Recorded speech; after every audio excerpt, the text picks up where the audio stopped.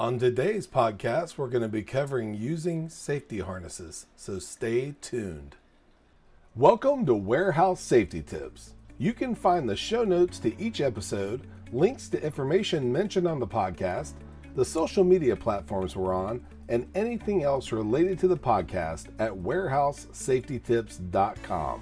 Now, if you're a seasoned podcast listener, this podcast is going to be different from most you listen to. It's based around exactly what the name implies, warehouse safety tips. And since the people in this industry are busy, we know that time is money and each episode will be as short and to the point as possible. And now, with all of that out of the way, let's get to the podcast. They always say that facts tell and stories sell.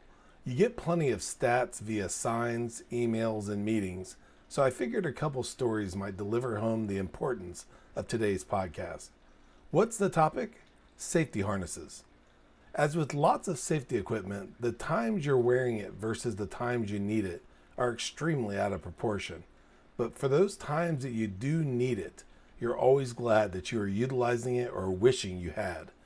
In the case of safety harnesses, because heights are usually involved, you really don't want the wishing you had scenario ever to play out. I promised you stories, and here they are. Our first story involves working in a cherry picker. I was cutting branches on the high limbs of a tree. We were doing everything as safe as possible. While cutting a branch, it spun around in the opposite direction that we wanted it to and clipped the basket I was in. When it happened, it caused the entire cherry picker to bounce and then violently rock back and forth. Luckily, part of being safe as possible included wearing my harness. But even though I was securely fastened to the basket, I still received quite a shaking, mentally and physically. Not being secure in this situation could have spelled death or a very serious injury. Before moving on, here's a word from one of our sponsors.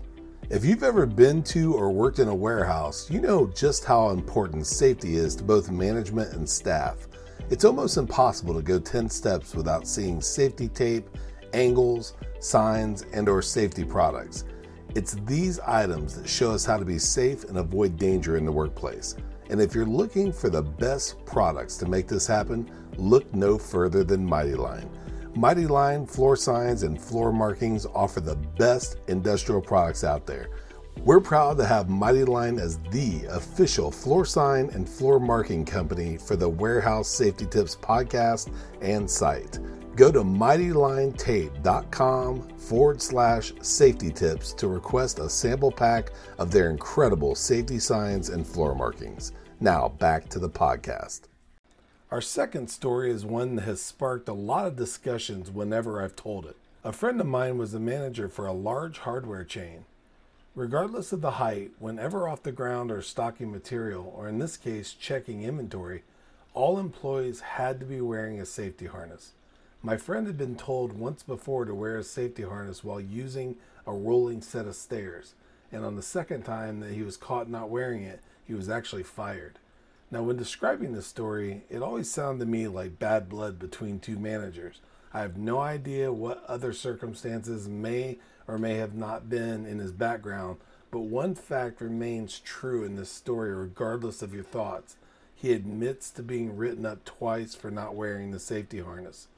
When it comes to wearing safety equipment, it can get hot, obstruct vision, be uncomfortable, make it difficult to move freely, make it difficult to pick up or maneuver small items, be a nuisance and or time-consuming to put on, and many other situations.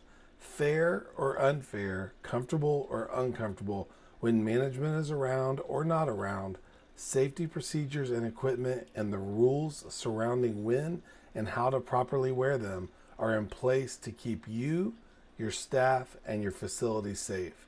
Keep that in mind when questioning the importance, and have a safe day.